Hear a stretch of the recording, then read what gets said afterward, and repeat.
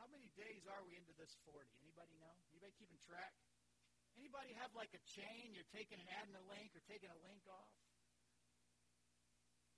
Depends when you started. Well, that just really ruins my whole point. Thanks a lot.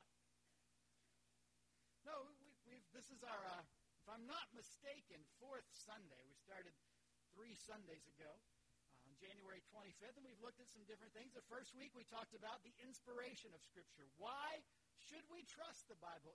Is the Bible trustworthy? And we looked at some reasons historically and scientifically that the Bible has validity. It has value. We can trust it. And then a couple of weeks ago, we talked about what is the purpose of the Bible. How can the Bible make a difference in your life? Namely, it was given to change us. And then last week we talked about the need we have for the Holy Spirit to illuminate the Bible, to open the eyes of our heart, as Marie reminded us a few minutes ago, so that we can see what's in there. We looked at different people in Scripture, the record of their lives, where sometimes the solution was right in front of them. Sometimes Jesus was right in front of them, but it wasn't until the eyes of their heart were opened that they were able to see the thing that God wanted them to see. And so today I want to talk about, I don't know how you describe it in a word or in a phrase, but we're going to talk about how to study the Bible. What a concept. What an ideal. Why not? You're thinking, preacher, we've been in this small group. If you've been in a small group, and every week they're telling us a different way to study the Bible. And you're going to give us another one? We have too many ways to study the Bible. Incorrect. Okay, maybe you do. I don't know. But there's lots of different ways. So what I want to talk about today is sort of a baseline undercurrent to every way Pastor Rick Warren is going to teach us or has taught us how to study the Bible. What is it at heart? How can we take a Bible passage and somehow see the things that God wants us to see that apply to our lives? And I'm going to look today at Philippians chapter 2, beginning in verse 19. We're not going to throw the words up on the screen for the whole account, but as we go through, we'll look at some things. So maybe if you were in week 1, you noticed we read through the book of Philippians, and if you did that with us in week 1, this might be a familiar passage to you. But I want to read it because I think it brings out some interesting things for us to show us the importance of lots of places in the Bible. Paul's writing, Philippians chapter 2, beginning in verse 19. He says this, I hope in the Lord Jesus to send Timothy to you soon, that I also may be cheered when I receive news about you. I have no one else like him who takes a genuine interest in your welfare. For everyone looks out for his own interests, not those of Jesus Christ. But you know that Timothy has proved himself, because as a son with his father, he has served with me in the work of the gospel. I hope, therefore, to send him as soon as I see how things go with me. And I am confident in the Lord that I myself will come soon. But I think it is necessary to send back to you Epaphroditus, my brother, fellow worker and fellow soldier, who is also your messenger whom you sent to take care of my needs. For he longs for all of you and is distressed because you heard he was ill. Indeed, he was ill and almost died, but God had mercy on him. And not only him, but also on me to spare me sorrow upon sorrow. Therefore, I am all the more eager to send him, so that when you see him again, you may be glad and I may have less anxiety. Welcome him in the Lord with great joy and honor men like him, because he almost died for the work of Christ, risking his life to make up for the help you could not give me. It's an interesting section. It's an interesting part of the book of Philippians. It's actually a rather personal part of the book of Philippians. And as you read through it, you might think, oh, well, that's nice. Paul is looking out for a couple of people. He's got a couple of friends. He's concerned for people. That's interesting. But what is easy to overlook, and the difference, as Pastor Warren has told us, between reading and studying is what we want to spend the next few minutes talking about. What can we learn from this passage of the Bible? Particularly, do we have any fellas here today who blew Valentine's Day? Nobody's going to admit it. No, I shouldn't ask the ladies, because the guy's probably thinking, man, I did great, and the ladies are going to go, no, it was awful. So we won't go there. So this is like your belated Valentine's Day zippity-doo-dah. Are you excited, guys?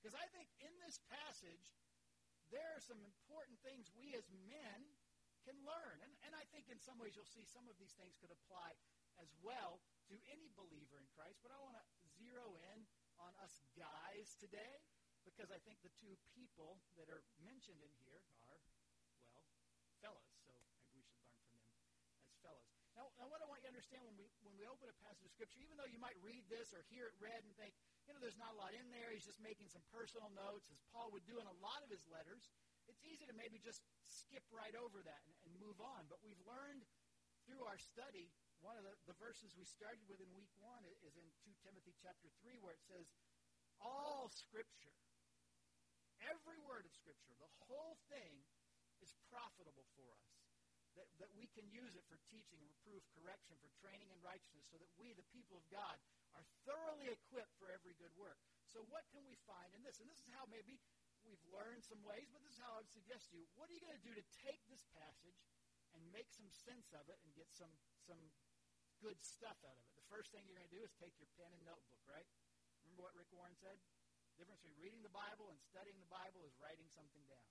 So what's the first thing you might write down? The first thing you might write down is, I just want to make some observations. I've got my notebook, I've got my pen, I've read these verses. Just what is it about? What do I see here? Well, several things might jump out to you. One thing that you might say, this is what I see in this passage. I see that Paul wants to send two people on a trip to the church at Philippi. Pretty simple, right? I'm going to send two people. I'm going to send Timothy and Epaphroditus. Verse 19, verse 25. He says that particularly.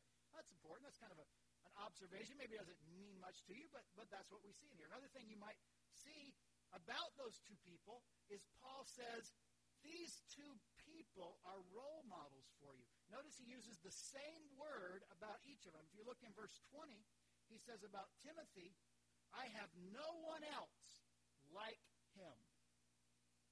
So there's something significant about Timothy. That's no small thing. Paul is one of the key leaders in the early church. He's the one that traveled all over, starting all these churches, a great evangelist, the apostle to the Gentiles. Most of the world at that time outside of Jerusalem that had a Christian church probably owed something to the life and ministry of Paul. He's a hero. He's one that is now in prison in Rome, but as he thinks about his life and ministry, of all the people that he's come in contact with, he says, I have no one else like Timothy. There's something significant about Timothy. But notice as well, he's not the only one that Paul recommends. If you go to verse 29, it says, welcome him, meaning Epaphroditus, in the Lord with great joy, and honor men like him. So when he sees Epaphroditus, he sees something in him as well that's valuable, that's worth, as he says, honoring. He's a role model. You've got Timothy, who's like, hey, Paul is his right-hand man. He's no one like him. And Epaphroditus is the kind of person you want to look up to and you want to honor. So I could write that. Paul wants to send a couple of people to this church, and these are their names. And not only that, there's something commendable about them, which brings me to the next observation. What are they like? If you want to find out people like Timothy and Epaphroditus, Paul says there's no one like him, and honor men like him. I need to know, what are they like, so I can get to know the kinds of things. And so what does this passage tell us? What are some things we learn about Timothy and Epaphroditus? Well, we know, first of all, Timothy, verse 20 and 21, takes a genuine interest in your welfare. Everybody looks out for their own interests, not those of Jesus Christ. So that's something positive Paul says about Timothy. Verse 22, he also says about Timothy that he has proven himself as a son with his father. He served me. So there's something commendable about that. We could go down to verse 25. Epaphroditus, he's a brother, fellow worker, and fellow soldier. Okay, that's probably significant. Paul's using three different ways of describing him. That might mean something to us. Verse 26, he says, he longs for all of you and is distressed because you heard he was ill. And then in verse 27, it says, he was ill and almost died, but God had mercy on him.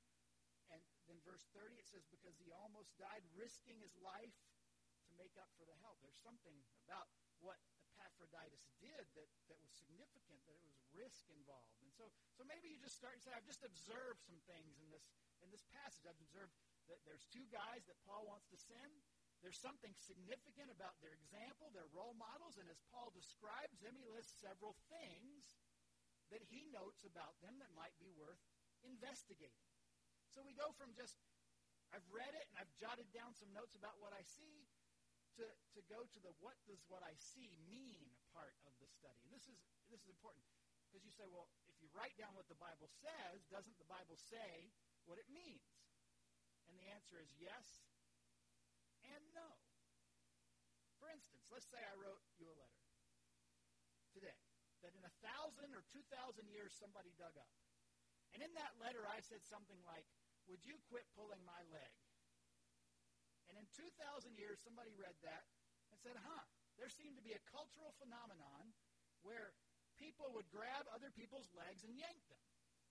That seems significant. Maybe we should bring back that habit in our modern world or in our future world and just start yanking each other's leg. Is that what I meant?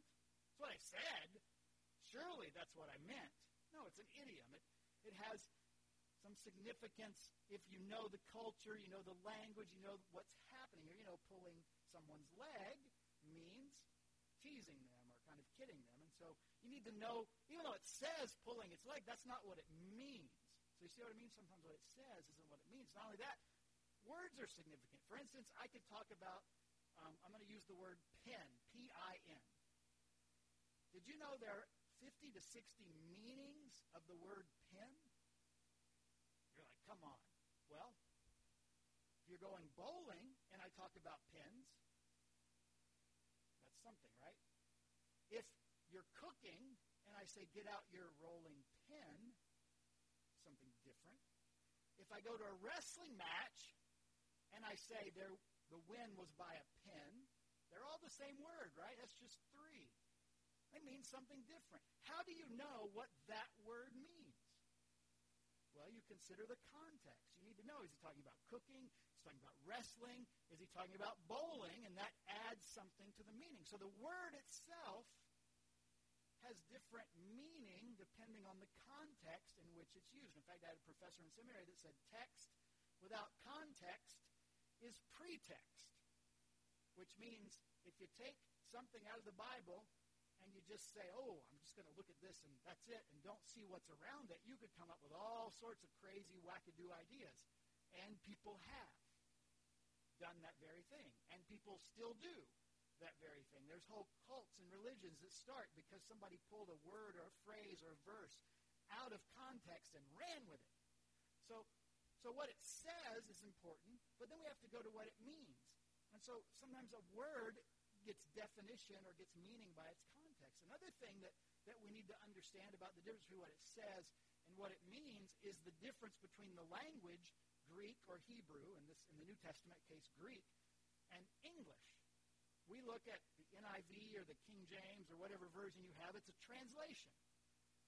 And in the Bible, if you took like the Greek and Hebrew the Greek and Hebrew versions of the Bible, it's 11 to 12,000 different words that show up in Greek and Hebrew. If you look in English, most English translations have around 8,000 words. That's a significant difference over the same amount of time. For instance, one example that you're probably aware of is the word love. I love my wife. I love pizza. Those are different. They better be different. Right?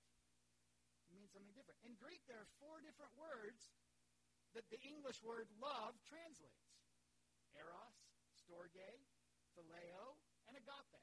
And they all mean something different, from erotic to brotherly to strong to unconditional. Each one of those words. And so when you're reading, in fact, one of the most famous passages where that's important is when Jesus appears to Peter after the resurrection. And you know he asked him several times, Peter, do you love me? Peter, do you love me? Peter, do you love me? That's how English translated. If you go in the Greek, there's different words for love used in those 3 things.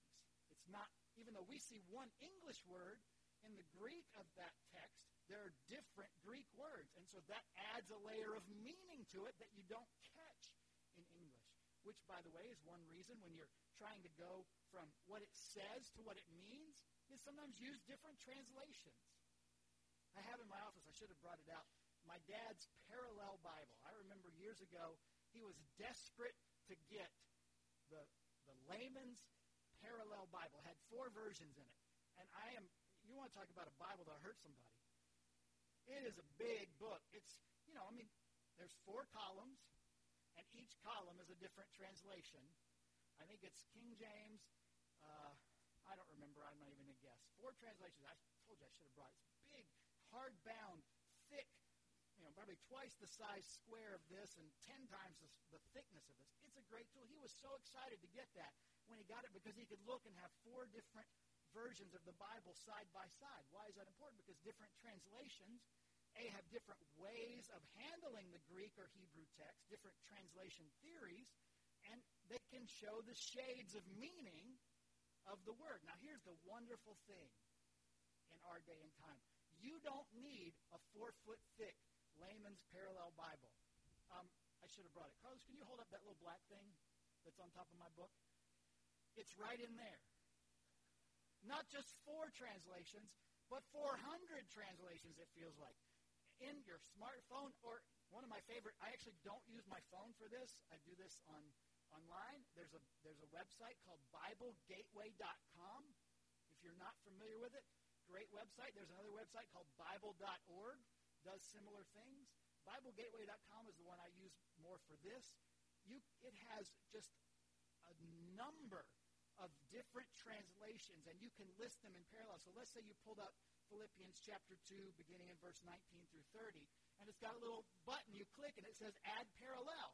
And then it's a drop-down menu, and you can pick, I put it in the NIV, I put it in the King James, you put it out. You can have 5 or 6, depending on how big your monitor is and how hard you want to work, 5 or 6 translations side by side on your monitor. Again, that's why I don't use my phone, right there in front of you. If you have the app YouVersion on your phone, it has a bunch of translations you can use, either download to have on your phone all the time, or if you're connected to the internet, you can just go there, and you can go just by clicking where it says the initials for the translation. There's a drop-down menu, and go from NIV to KJV to ESV to CEV to TNLT to PDQ. No, I don't know what it is. Just on and on.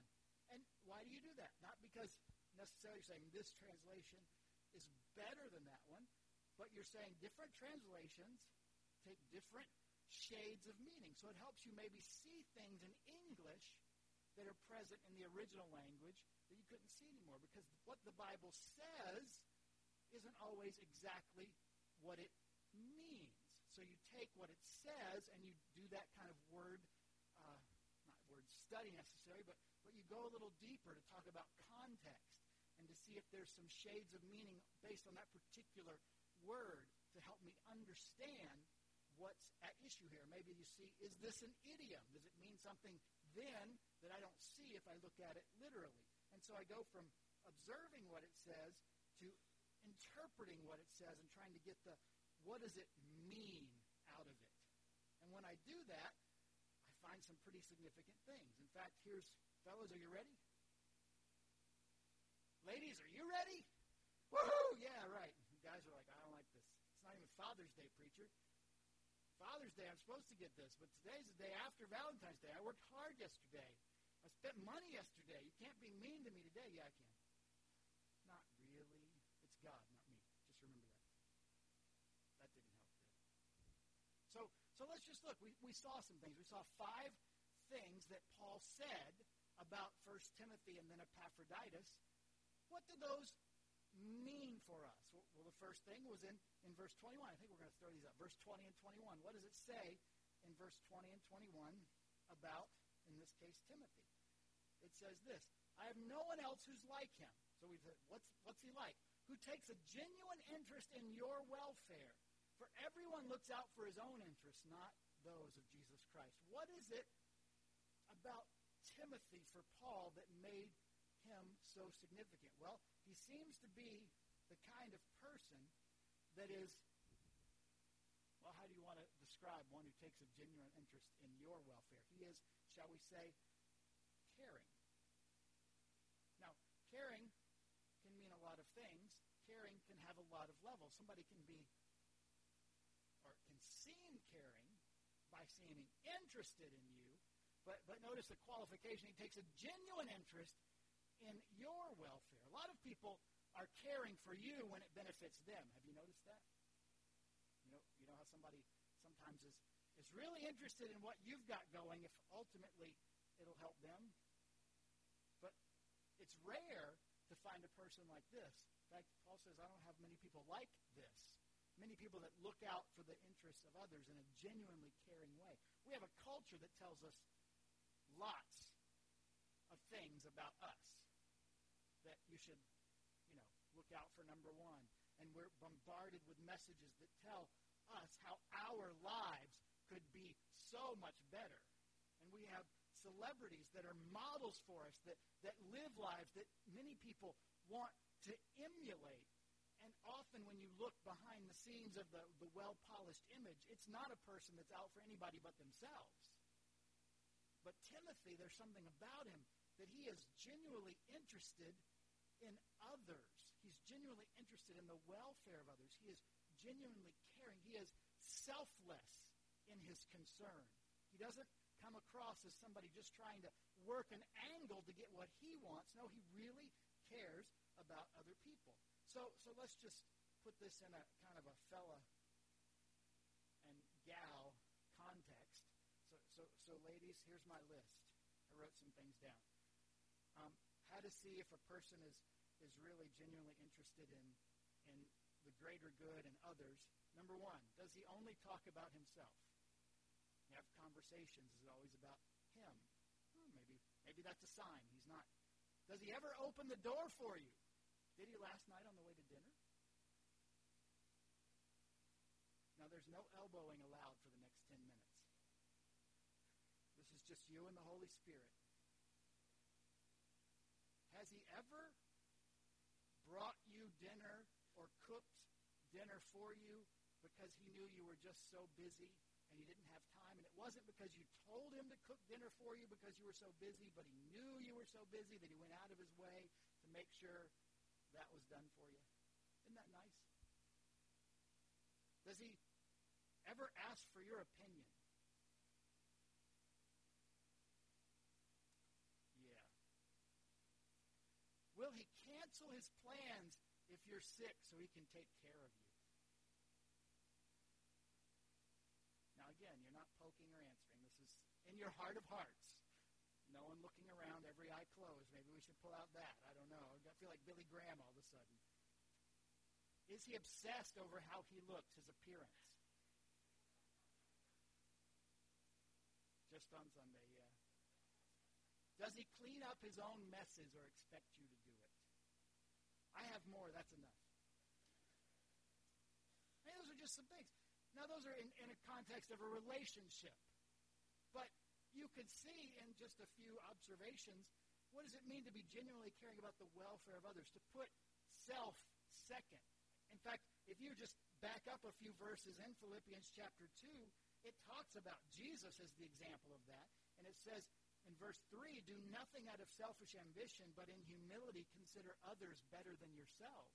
And then a few verses later, Paul says, Timothy's that kind of person. There's no one like him. He genuinely cares and looks out for the welfare of others.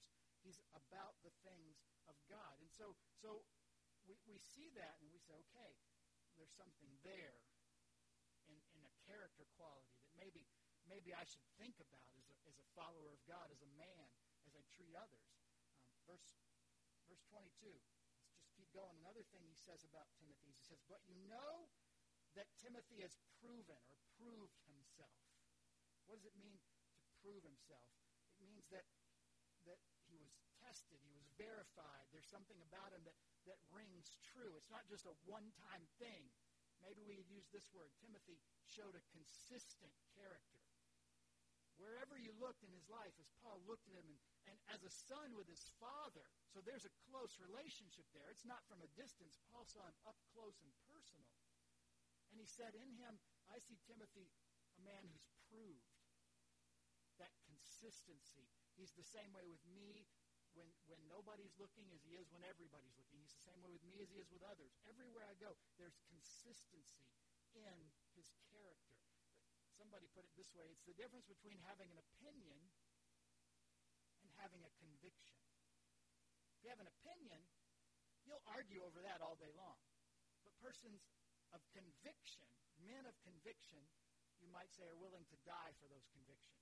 And Timothy was the kind of person who would go to those lengths because that was just who he was. And he was proven, he was tested, he was consistent in his character. We need that kind of person in the church of God. We need that kind of person in our lives. We need as men to be that kind of person for those around us, people that have been proven and people that others can count on and look to for consistency in our lives, that there's something about us that they can trust because they've seen it over and over and over, time and again. That doesn't mean we're perfect. Amen, ladies? It's okay. You're allowed to say amen then. We're not perfect. In fact, you tell us when we're not, and we appreciate that job that you do for us. It helps us be more consistent. But we prove ourselves, and there's a consistency over time. And so something about Timothy, I've got no one like him. He genuinely cares for others. And he's consistent. He's proven. That's something that I could learn from. That might be something I need to think about for my own life. A few verses later, let's think about Epaphroditus in verse 25. My brother, my fellow worker, my fellow soldier. That's an interesting thing that he says in verse 25. I'm going to send back Epaphroditus. And he calls him those three things. What do those three things mean? Why does he call him brother, a fellow worker, and a soldier? Well, maybe because those are the roles that we see Epaphroditus take that represents who we should be in the church. We are a family. The church is a family. We often say, not we often say, but some churches often say, when somebody comes to faith in Christ, welcome to God's family. And if you grew up like I did in a church, everybody was brother such and so and sister this and that, right? In fact, that's just how you talked about him. You just called him that. Brother Jim, Brother Charles, Sister Sue, Sister whoever, and on it went. You just called them that because that's how it worked. In fact, the Bible actually says about the leaders of the church, one of the qualifications that they have is that they manage their own family well. Why? Because the church is a family. So you want the leaders of the family demonstrating qualities in family relationship that make sense. And so he's my brother. We're in this together. He's my fellow worker. We have a building over here. Has a little sign on it where we eat. What do we call that building? The Fellowship Hall. The church is a family. The church is also a fellowship. Now, that doesn't mean the church is one big potluck. Although on the breezeway there's food. So we got that. No, it means the church is a cooperative effort of its pieces on a mission together to accomplish the things of God. Rick Warren, in another study I did years ago, talked about what is the definition of fellowship. It's two fellows in the same ship. And that's what we are. We're all fellows in this ship called the Church of Jesus Christ. And we have a common task. We have a common goal. We have a common commission, the Great Commission, to go and make disciples. And when we get in it together, we work together. And Paul, in his ministry, had a brother in Epaphroditus, a family member. He also had somebody who would stand shoulder to shoulder with him, working for God, working for the gospel. Not only that, he's my fellow soldier. Hey, did you know? Not only are we a family and a fellowship, but we're an army. I mean, we don't sing those songs anymore. They've taken some of them out of the hymn books even. But we have an enemy. And he's a real live enemy. And he is a dangerous enemy. And the Bible says he is seeking whom he may devour. Not play with like a ball of yarn, like a little kitty cat. No, he's a lion. And lions eat. And when they eat, it gets messy. That's what I've heard. I've seen the videos on Discovery Channel even. Not good, right? We have that adversary. And when you're in that battle, believe me, you need fellow soldiers with you in the battle, because sometimes the battle is too big to fight alone. And you need to know there's someone in this with me. There's someone who's got my back. There's someone praying for me. There's someone that's there when I'm hurt and will tend to my wounds. There's someone I can confide in. All of those things. And Paul says, I see in Epaphroditus a brother, a a fellow worker, and a soldier that I can stand shoulder to shoulder with to face whatever life has. And that's something we can learn. Hey, if we're going to be the people in the church of God, that should be the kind of men we should be. We should understand that we're a family. And we treat the older men as fathers, and the older women as mothers, and the younger men as and women as siblings, as brothers and sisters. That we don't see those who are older than us and say, oh, they're just old fuddy-duddies. They don't know anything. Maybe that was the way they did it back in the 50s, back in the old days. No. They might have a few scars that we could keep from getting if we'd listen. And we don't look at the younger and say, oh, they're just a little whippersnappers. They don't know any better. No, they're like brothers and sisters. We treat them like that. We respect them like that. I'm going to pick on them like that. That doesn't work as well, but nonetheless, sometimes that happens. We look at them in that way. And in that family, in that work, in that battle, we know that we need each other. That I'm the kind of person that cooperates and shares and works together with. And so I can learn that from Epaphroditus. I can say, okay, that's something I need. Do I like to go it alone? I mean, I've confessed that in my own life. I would rather be alone with my books or whatever and just kind of shut out the world. And I realize more and more that's just not how it works. I need other people. I can't be all by myself. Paul, brilliant man, highly educated, a go-getter, a zealot, willing to risk everything, still understood he needed other people, and we need to learn that from him. Verse 26, for he longs for all of you and is distressed because you heard he was ill. Here's Epaphroditus, who was sent, if you don't know the background, Epaphroditus was sent from the church at Philippi to Paul, who was in prison in Rome, with an offering. Now let's pretend I said today, okay, we're going to collect an offering today for a church in Chattanooga, Tennessee, which is about 835 miles from here. I looked it up on MapQuest or something earlier. That's about how far Philippi was from Rome. And I need somebody here to volunteer to walk this offering to Chattanooga. Who would do that? Men? Anyone? Anyone? You know. I mean, that would be a big thing to ask, wouldn't it? That's what Epaphroditus did for Paul. He took the offering, toted it, before all the ways of modern transportation were available. It took a while to get there. And we see that apparently along the way he fell ill and people were worried about him. And he heard that they were worried about him, and so he was worried about them. That's a nice fella, huh? We might even call that a very considerate gentleman, wouldn't we? We need to be considerate with others. That's a good quality to have. Not just to genuinely care, but to defer, to be considerate about them, to take their feelings into account. Did you know, guys? 1 Peter chapter 3, husbands, be considerate as you live with your wives. That's one of the things we're supposed to be. We're actually told to be considerate as we live with our wives. Because women are different than men. Did anybody else know that? I just learned this. I studied some things this week. Came up with, here, in fact, I brought a couple of pictures for you. It was Valentine's Day yesterday, all about romance, right? I don't know, fellas, I found a diagram that accurately somewhat depicts how you need to woo your wife in romantic ways. And I think the picture is going to come up next. It's actually, I can't wait for it. Hopefully it is. Any minute now. There it is. You've got gauges, you've got switches, you've got knobs to turn, and they've all got to be set just right. And depending on the prevailing wind, this is the space shuttle cockpit for the record. That's the best analogy I could think for the romance settings of your wife. Now, I also wanted to show you a guy's romance setting. It's the next picture. That's pretty much it.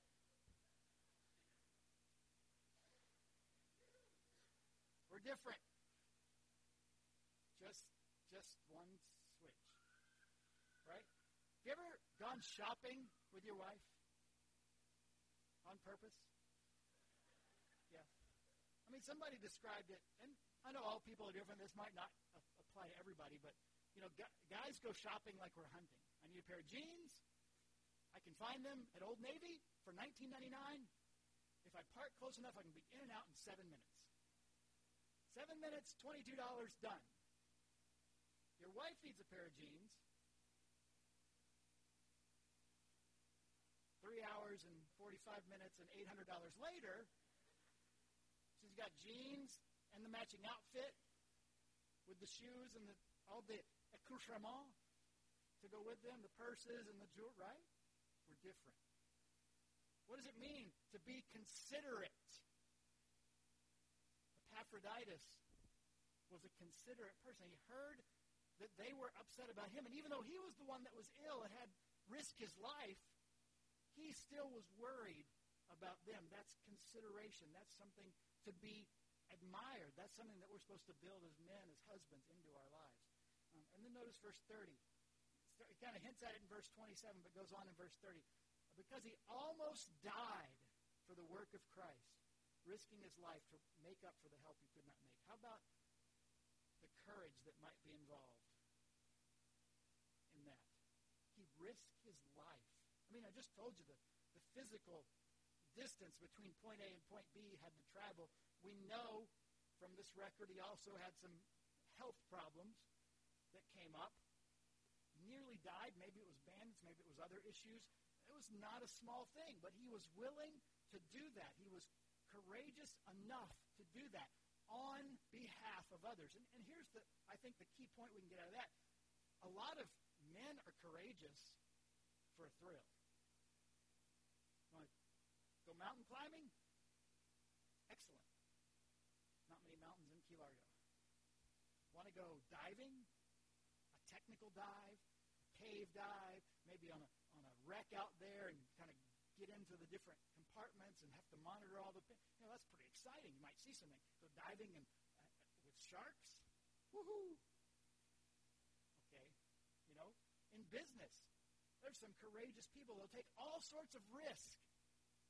Maybe because they hope at the end of that risk, there'll be a little reward.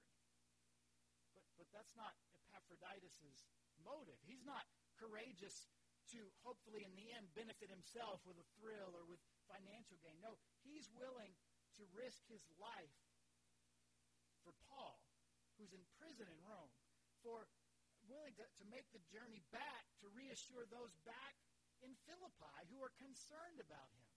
He's willing to risk something for the kingdom of God. That's the kind of courageous people the church needs. One of my heroes in the faith is Jim Elliot. You may be familiar with he and his co-workers who went into the jungles of South America among at that time they were called the Auca Indians. That's what all the books said. They've been renamed since, and I don't remember the name from the new movie that came out a few years ago about one of Nate Saint's son, the pilot's son. And, they went in there and made contact with these people with the simple goal of sharing the gospel with them. And as they communicated back with their wives, they landed a plane on just a sandy beach by a river and set up camp there and had one of the natives from that tribe come over and make contact with them. And then a few days later, as they were flying the plane, they'd go over the villages and drop different things to the villagers, to the people there, and hopefully to entice them to say, hey, we're here for you. We're here. We're friends. They'd go over. One day as the pilot was flying the plane, he saw a group from this village making their way toward where they were camped. And so Jim Elliot and the others got on the radio to their wives back away from that area and said, hey, we're excited. They're coming. It might be our first opportunity to share the gospel with these people. I'll call you at such a time tonight or tomorrow. Well, if you're familiar with the story, the radio never crackled back to life. They never heard from those missionaries out in that part of South America until a few days later they sent a search party and circled where they were camped, and they found the plane stripped, and what they could only imagine were signs of struggle. They landed and found all the missionaries had been killed by this group. Pretty remarkable. Jim Elliot said it this way: he is no fool who gives up what he cannot keep to gain what he cannot lose. And he did that. He lived that.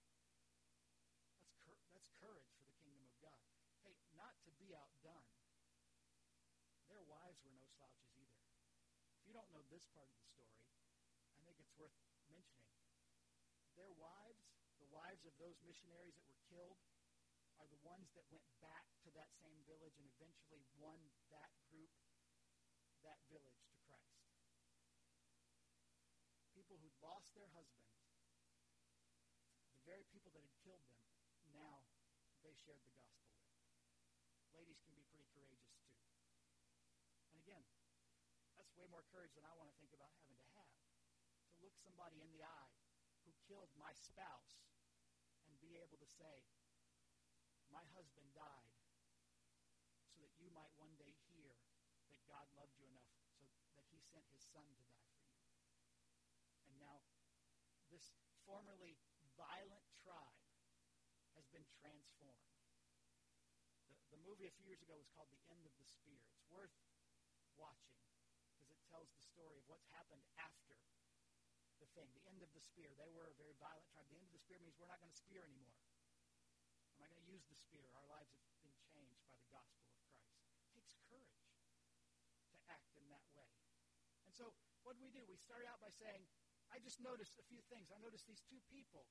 And notice Paul thought they were pretty amazing people. And he thought they were amazing people for a few reasons. And where did we get? We got to, hey, look, they're people that are caring for others, genuinely caring. They're people that are proven. They're consistent in their walk. They're people that have lived in a way that we can emulate. That they did it over and over and over again. Not only that, but they're people that need others. They're workers and soldiers and brothers. And they're considerate. They look out for the interests of others. They're courageous. They all start sort of with C. Figures a preacher did that, right? Nonetheless, we saw that. And then what do? Here's the part. What was our verse last week? Don't merely listen to the word and so deceive yourselves. Do what it says. So I asked myself, am I that kind of person? Am I caring? Do I, that list, where's my list? Those 6 or 8 or 9 things. If I had to check myself on those things, is that how I acted? If I didn't, God help me. Help me to genuinely care for others. Am I consistent? Am I the same at church as I am at home, as I am at work, as I am out in the neighborhood, as I am in the grocery store when somebody with 11 items getting lines in front of me in the express lane, and I'm not, and I'm still working on that, but nonetheless. Am I consistent? Am I a person who recognizes my need for others? Am I someone who they would look at as a brother, someone who genuinely cares for them, who's related to them in that way in Christ? And a worker, not a taker, but a contributor, and a soldier, somebody who they would say, I have their back. Am I considerate? Not just caring, but considerate. Do I put others' needs? Am I courageous for the kingdom of God? Or am I just looking out for taking a risk when it benefits me? And where can I do that? Maybe it's in my home. Maybe it's in my job. Maybe it's somewhere else. And I begin to take those things that I first just saw by looking at what it says and then picked it apart. And see, what we find is no matter where we look in this book, God can speak to us.